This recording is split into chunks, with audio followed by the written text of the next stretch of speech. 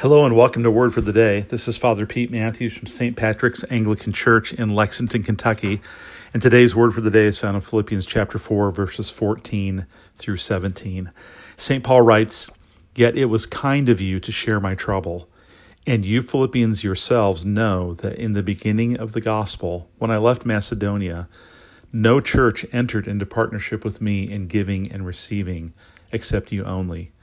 Even in Thessalonica, you sent me help for my needs once and again. Not that I seek the gift, but I seek the fruit that increases to your credit."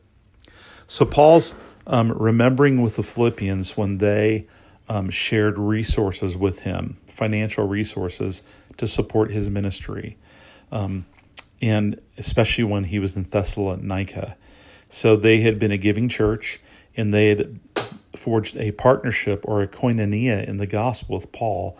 And part of what that looked like is they took what they had earned through their work, their resources, which is really a piece of their life, and shared it with him for the sake of the gospel. And Paul is remembering that, Paul is celebrating that, and Paul is thanking them for that.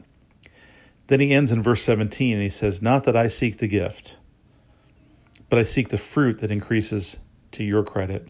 So it's an interesting turn here where Paul says, look, it's great that you supported me. I'm really glad you did it. But what I'm most excited about is not that my financial needs were met, but that you are bearing fruit in Christ through that giving. It benefits you. It brings you credit and blessing in the kingdom. So what a great truth about the nature of Christian giving. So in our parish, we believe in the tithes, so we teach tithing.